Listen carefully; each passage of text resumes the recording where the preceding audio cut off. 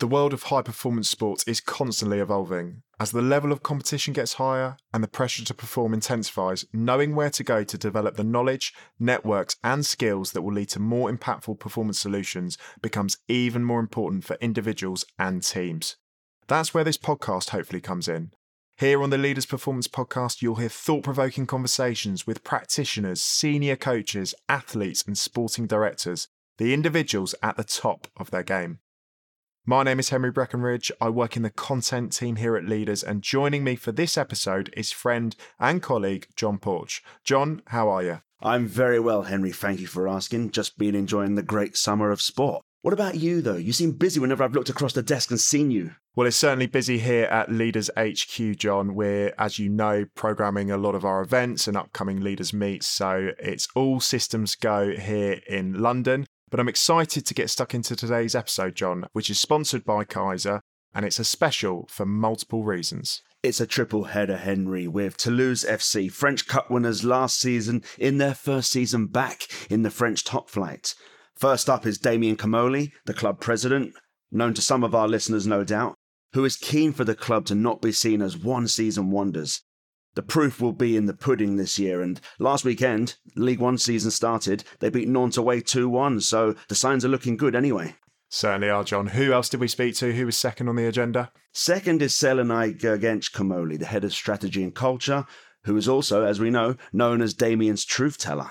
And she said that thinking differently is the only path to success, and she talked about the club's approach to outthinking their opponents. It's not to be missed. The president, the truth teller, who rounded things off, John? Well, last but by no means least was Julien Demeaux, Toulouse's head of data.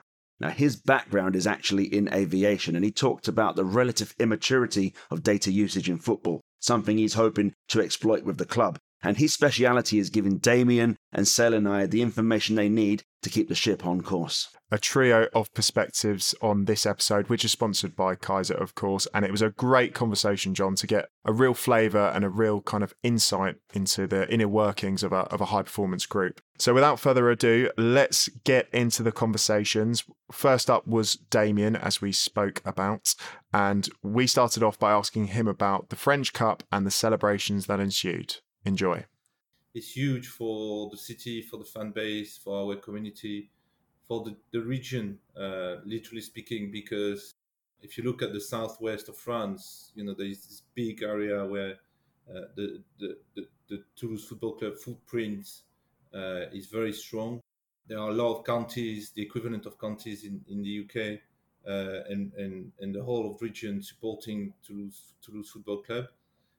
So taking 25,000 plus fans to Paris, to the Stade de France, was huge. And then getting into Europe for the first time since the 2009-2010 season is big as well. You know, we've been building up the club since we took over in July 2020. Obviously, we had some plan and vision to get into Europe at some point, but not that early. So the fact that we actually won 2 trophies in 2 years, because we were League 2 champions last year and then winning the cup this year. I'm not sure if exceptional is the right word, but it will come close to that. And tell me, what did you do to celebrate, and how long were the celebrations? I imagine you were sport for choice in the beautiful southwest of France. Yeah, actually, it might sound strange, but we celebrated a lot more last year. The beauty of getting promoted and then a few weeks later, winning the league means you celebrated twice. So we did twice, 3 or 4 days of celebration last year. This year it was the fact that obviously the final was in Paris, so we had some good celebrations in Paris. But unfortunately, we had the league game 68 hours after the time we left the changing room in the Stade de France. We played Lens at home, so there was some celebration that night after the game, but not the crazy celebration that we went through last year, but still it was great. Well, hopefully many more crazy celebrations to come in the future, Damien. We are good at this in the south of France, as you know. We know how to celebrate and how to party. And Damien, of course, your job is not done. Last summer you said that you turned the ship maybe 60% on the cultural front. How close are you to achieving the remaining 40%?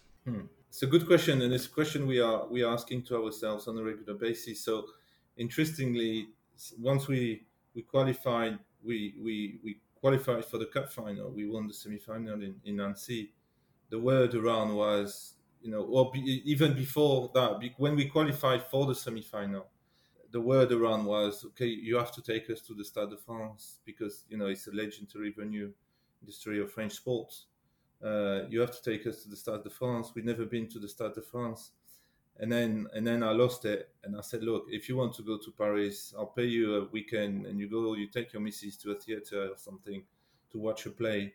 If we go to Paris, if we want to win the cup, we are not going there just to visit the Stade de France. So the perception, and you were talking to this 60-40 split, and the perception around the community was still, we go there, it's great to get into the final, basically. And our message within the club straight away was, we are not going into a final, we are going to win a cup final. So that's where we understood, we knew, but we understood that we still had work to do in terms of turning the ship around. I think we came a long way to go from Toulouse in 2 words to win. Toulouse in 2 words in English, obviously, to win. We still on our toes because we think at any point in time it can come back, and the time post cup final, leaving the last game out of it, which was 3 days after, and the players did party a lot more than we did. So the last game, as I said before, 68 hours after the cup final ended, was a difficult one. But so if we put this one aside, we felt there are games that we could have won or should have won, and we lack this edge, this cutting edge, this winning mentality at times. And then we should have got more points. We should have finished higher than 13th in the table. Everyone says, well done for staying up, but we're not interested in staying up. We never ever mentioning staying up. We say we want to finish as high as possible. But you could feel that the team, and not the club, but the team was kind of shrinking in its ambition to finish as high as possible once we won the cup. And hence the frustration, because our metrics were saying that we should have finished somewhere between 10th and 11th, and we finished 13th. And it's the first time since we bought the club that we underperform, and this I hate. I really, really hate. Which shows that the cultural transformation is not done yet. We gone a long way, but not enough. But then, interestingly, at the same time, what we've noticed is we win most of the youth tournaments we get into. We won on the same weekend. Last weekend, we won one of the biggest tournaments, some of the biggest tournaments in Europe, on the 13th and the 14th, quite easily. And that mentality of changing the culture from Toulouse to win is like spreading through down to the under eights, I will say. So it's an interesting process, but still a long way to go. You readily admit that, and I mean, there's an element of frustration even as you discuss some of the achievements of the past few seasons. And we know there are a number of clubs across Europe who have risen on the back of smart investment, but have since fallen back into the pack. What's going to stop Toulouse being a flash in the pan? That's a very good question, because after when I spoke to the press the day after the night after the cup final, the night of the cup final, I said there is an expression in English. There is a saying in English who say, is it a one season one wonder, talking about a player. And I said this in English to French journalists, so they looked at me bizarrely or strangely. And then I said, we don't want to be a club which is a one season wonder. And we have a clear vision, which was, we started, so Selina and Julien started to work on probably around September, October 2022, where we said, okay, what vision do we define, and what strategic planning we put in place to get into somewhere around the top 6 or top 7 of League One on the first, to be able to compete for those places from the 1st of July 27, and then get into Europe. So the get into Europe part obviously came 4 years earlier, and we won't complain about it. We are very happy. But that vision and that strategic planification we are defining throughout the club on the business side, on the commercial aspect, on the football side, has been going on. And I think if there's something we did and we stick to since we bought the club is define a vision, and then once we define the vision, we kind of try to put everything in place to make sure we deliver this vision. For us, the way is just winning the cup and getting into Europe as early as we did. You know, on the 1st of September 2020, we were bottom of League Two with 1 point after 3 games. On the 1st of September 2023, we are going to play Europa League group stage. And so in those 3 years, it was like dramatic changes. So it's like a blip, the Europe winning the trophy. So it's like a very, if you do a graph, it's a very high, and then we are going to come down because we are not going to be in Europe every year, at least for a few years. But we are not going to come down right at the bottom. We are going to come down, but stay at a very good level, and that's the vision we are going to deliver. And every stakeholder in the club is working on that very hard. You know, what players do we recruit at under 12 and the 13 who then can become players that can take the club in Europe in 5 years, basically, because our best young players start to play, they are 18, 19. So that vision is kind of broken down in every area of the club, and so that's one part of it. And then we've got this constant obsession of improving, progressing, innovating, and that's on a daily basis. Where can we find competitive advantage? We are constantly talking about this. So our culture is competitive advantage. Our playing style is a competitive advantage. Our recruitment process, the way we use data, the way we prepare for games, using data again. We are constantly trying to find competitive advantage on the opponent. And I think with this mindset, then the progression will keep going. You know, it's not going to be a flow. I was about to say a flow because we know it can be, it can be more bumpy than a regular flow. But we are really obsessed with those aspects, and I think that's one that could going to keep us to make sure we are not one season wonder, basically. Damien, today we're also joined by your truth teller, Selenai, who we will hear from shortly. As we all know, sometimes the truth hurts. So what do you do when that happens? Sometimes I say you're right. Sometimes I say I don't agree, but then I think about it more, and most of the time I do agree. Most of the times I do agree. I think it's not something I was. So for instance, when I was at Spurs as sporting director, I think I was 32 or going on to 33, something like that. It was very young. It's not something. I think I was too young. I was too young to have this kind of approach. But at the same time, I know that was something I missed at the time to have had a better job than what I did. So I think it comes from experience. I think it comes from finding the right person. I think it comes from getting. I totally went away from the one man band situation where one person does everything and makes every decision. I definitely believe in the wisdom of the crowd, and the more we are to make decisions, the better we are at making those decisions. We've been working during the season with our sports psychologist on group dynamics. So how can we be better as a group in how we communicate, how we interact, and the group can be the board, can be the coaching staff, can be our strategic committee.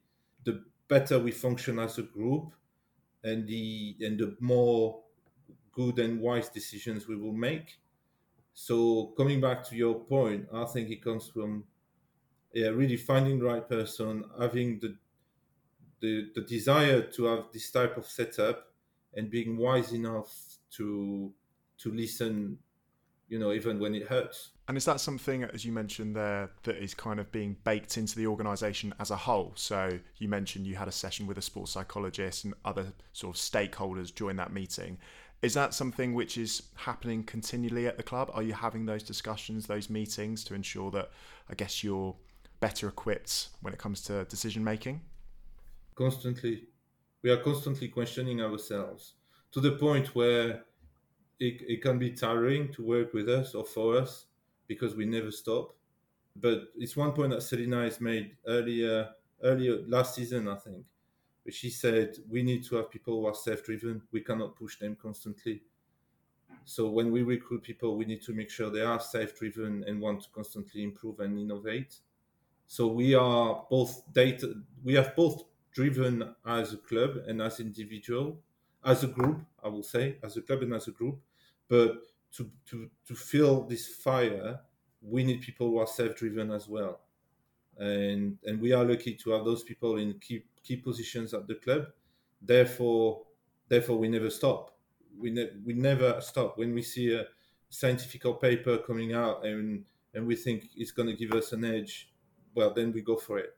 When we see somebody who, I was saying we spend tens of thousands of euros on bringing in a consultant on penalties, because I read an article that the guy did, or this person who is a friend of leaders, by the way, who he gave an interview on CNN, and then we were getting into the semi-final and potentially the final, and I'm thinking there is no way we are not going to take this on board. So he did 4 or 5 sessions, I think, with the players, the coaching staff, the analyst, with Julien, the head of data, and we went into the semi-final totally prepared. And we went into the final totally prepared on how to take penalties, the body language of the players, when to pick the players, the body language the coach should have. The amount of work we went through was fascinating, and and then obviously that was bound to happen. We conceded 2 penalties, they scored both, and we didn't kick one in 2 games. But that's to show you the mentality we have. That is constant. It's constant, and that's why sometimes if you are not self-driven, it's tiring to work for us or with us. A fitting note on which to end, I think. Damien, thank you very much indeed for joining the podcast. Thank you very much. Thanks for having me.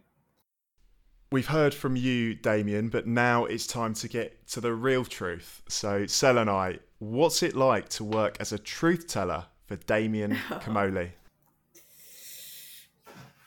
It's great experience because I learn, I think, every day, every moment. The first thing I learned from Damien is to be a leader.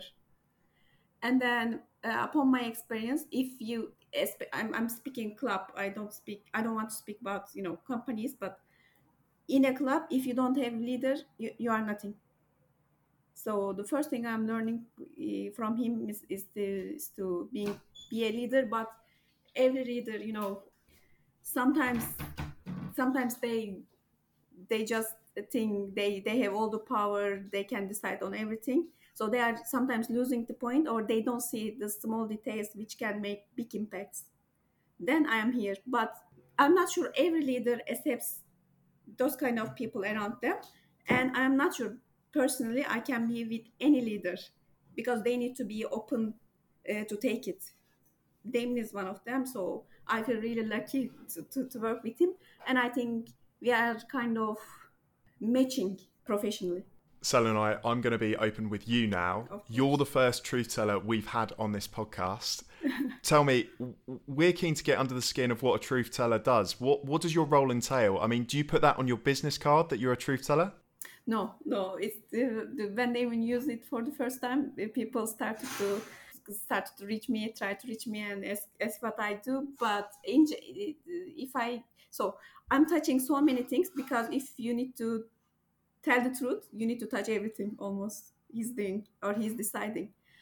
But if I need to summarize, I'm in the we have a strategic committee who decides everything on the sporting side, from hiring coach to structuring the departments, how much money to put on which kind of player, how many players, and those kind of strategical thinking. Maybe not one small thing day to day, but the things can help club to go forward in medium to long term.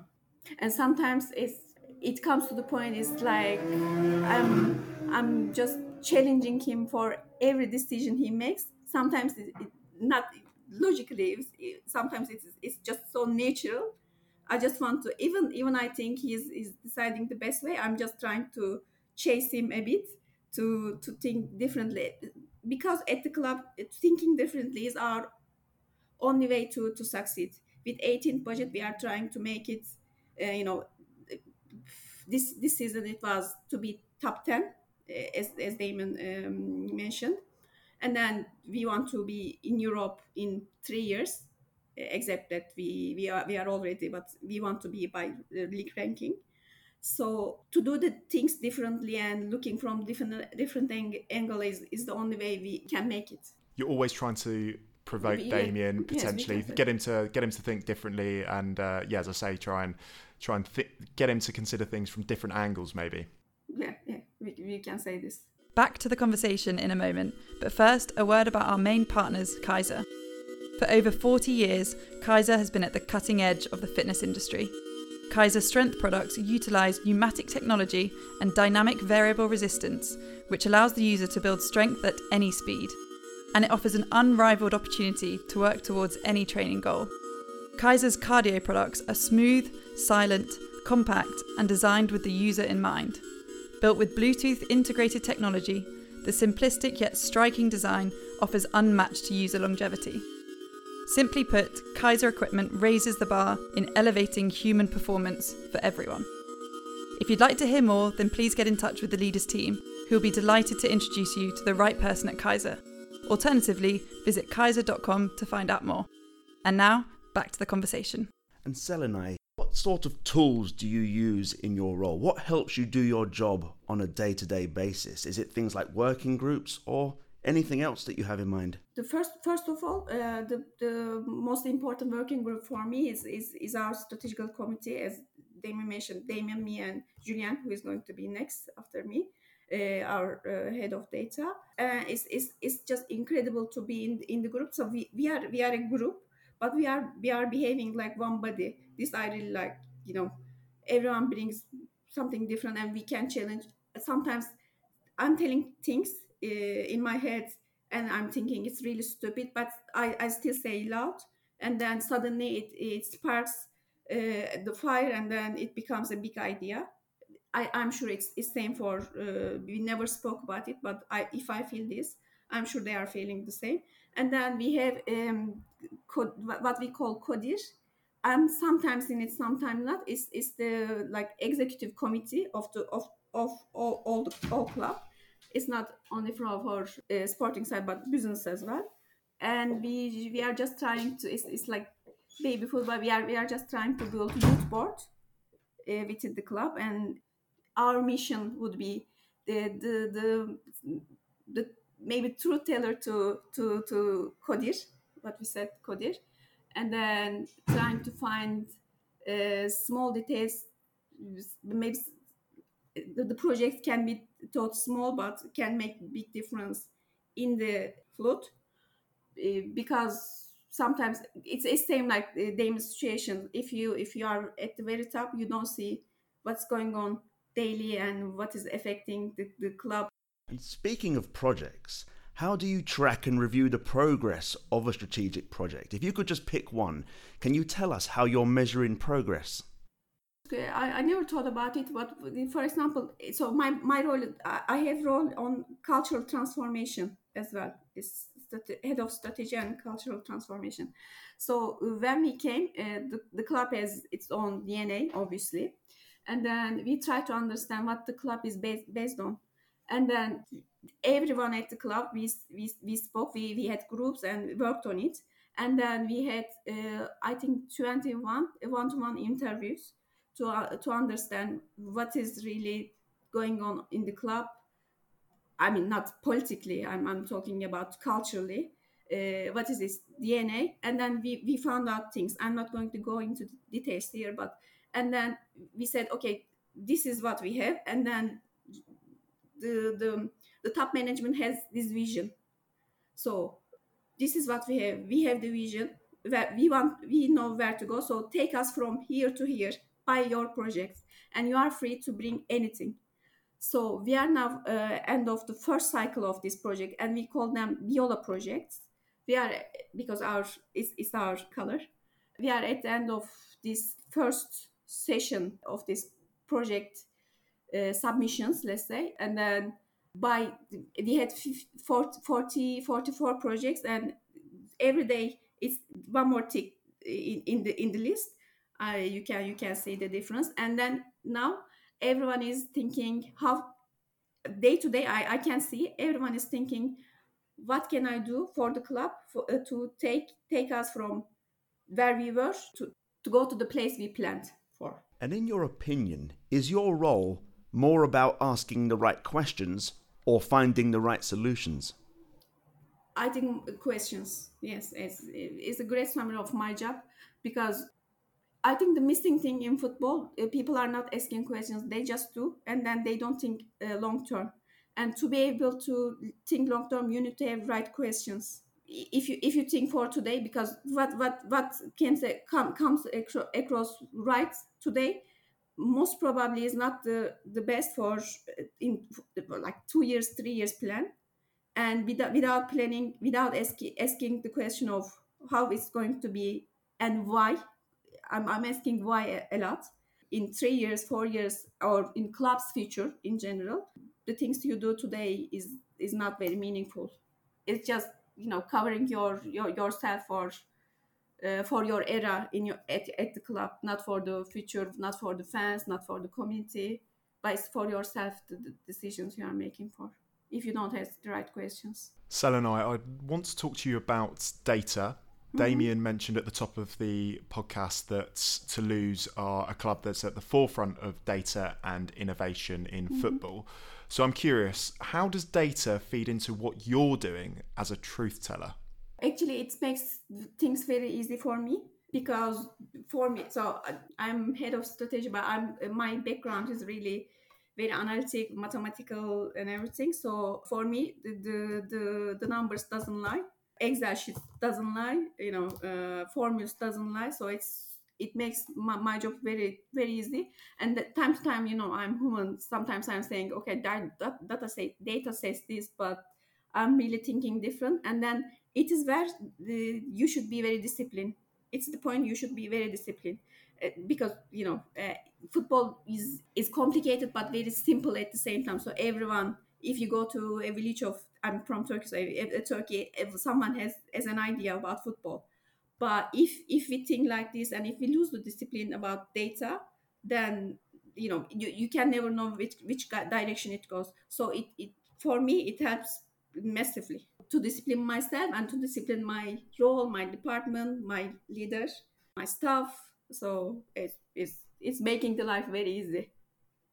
I'm not recommending other clubs to do it, because it's giving advantage to us, but it makes the life very easy. Selenay, you keep that point. You keep that point of difference. Don't be sharing all your secrets to all the other clubs. Exactly. Selenay, thank you very much indeed for joining us on the Leaders Performance podcast. Thank you. Thanks so much. Julian, you're head of football data at Toulouse. So essentially, you're the person that crunches the numbers. So if you were preparing a piece of data insight for Selenay, how would you make that engaging and compelling? First of all, it depends on the topic we want to discuss. Basically, what's our goal, where we want to go. Since we have a clear vision and working together for the last 3 years, it makes everything smoother at this point in time. I have to say we are very well aligned in what we expect from each other. So I can tell for now that I can go quick to the point, I would say. But mostly, when I talk to Selenay, it's I can explain the mathematical, scientific aspect of it, and then go to the conclusion. No issue. But it also depends on the audience, basically. So there are times where I go straight to the point and explaining and giving image, or I don't want to use the word shortcut, but in a nutshell, just explaining where we want to go and why we want to make this decision and not another decision.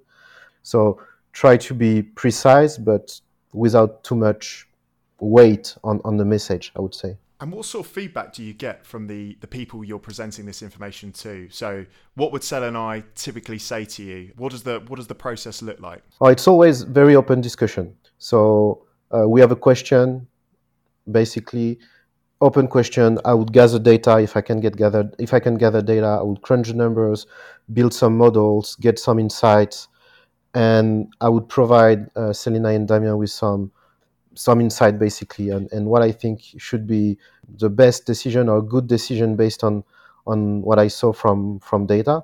And from there, it will be an open discussion. Are we comfortable with that? Did we cover everything? Can we have we covered every angle of the topic, of the subject? Do we miss something? Do we need more data? Do we need better data? And we go from there. What feedback don't you like getting? Oh, I don't like getting no feedback. No feedback is bad feedback. Yeah. Julian, you use data to tell stories, but what stories can data not tell at this time? That's a good question. In our framework, I think that there are some topics we don't cover, but it doesn't mean that we couldn't or we shouldn't use data to even to get to new places, I would say. We have very thorough processes around recruitment, around performance analysis, our own team, opponent analysis, collective performance, individual performance, the way we want to work with the staff. So we have processed all of that, and all of that is based on data because we want to make sure we make evidence-based decision, I would say. But in all of that, we could go deeper. We could add some more layer of data. So I don't think there is a real topic in our operation that for which we cannot use any kind of data, I would say. To go fully subjectively on any topic, it doesn't happen, I would say, in our setting. And your background is in aeronautical engineering. How has that influenced your workflows and processes at Toulouse? Is football still quite immature when it comes to its use of data? Yeah, I would say it's immature and it's an edge for us. And I would say that what I brought from my previous life, let's say, is this kind of discipline you expect from putting in place processes, a work process, in a sense that let's consider you're building, you're assembling an aircraft. You're not going to change overnight your idea of how to do that because you have tests, you have data about efficiency, about the way the structure reacts under some kind of constraints. So you need to build the aircraft in one way to make it efficient. And you're not going to change overnight because some people think, oh, maybe we should try this, or maybe we should change that. Or I think, no, we have data to make decision. So this discipline, it's something that really helped me build the process here at the club. And it's been said in some quarters that Toulouse's approach to data is akin to the use of Moneyball in American baseball. Is that accurate? Does such a term frustrate you? What are your thoughts on that? No, I get the point in the sense that we want to make evidence-based decision because the idea is to be consistent. And again, I'm going back to the discipline that it requires. And in that regard, I think we are very close to what was depicted in the book back in 2003, in the sense that, yeah, be disciplined, and then you create consistency within your process, within your team. So I think it relates. And how do you feel when you can see your work having an impact at Toulouse? So first thing is, since my family roots are from the region here, the first thing is pride, I would say, because I also relate to the club for years. So yeah, I take some pride of working specifically at this club, definitely, but also seeing all the impact our work has for all these people, for the club itself, the way the club is seen, the image of the club is changing in the right way. It's really good to be part of it. But on the other hand, we know it's only the beginning as well. So the vision, in some way, we're not done yet. So we want to push that even further. Julian, I want to delve a little bit deeper into some of your work, if I may. Could you pick one example that springs to mind where your work, the data that you've overseen, collected, or have found, has made a positive impact on the pitch?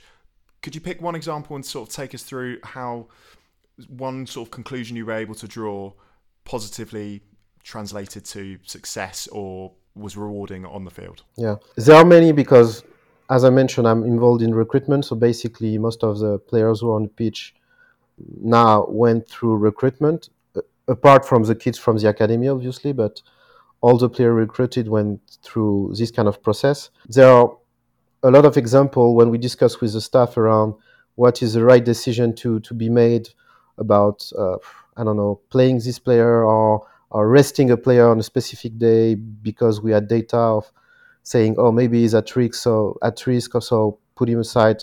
So all of that is happening on a daily basis, basically.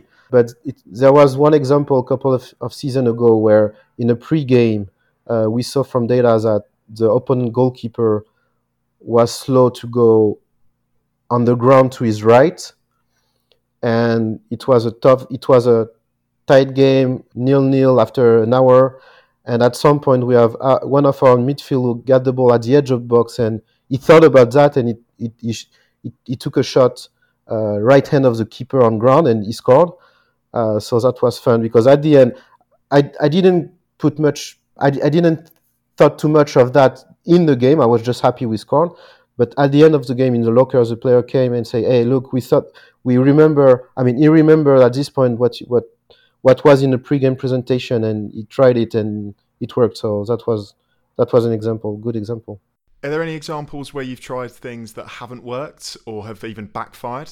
Yeah, same. There's been I would say a lot as well, but it's also part of doing things differently, being innovative. You also have to accept failure.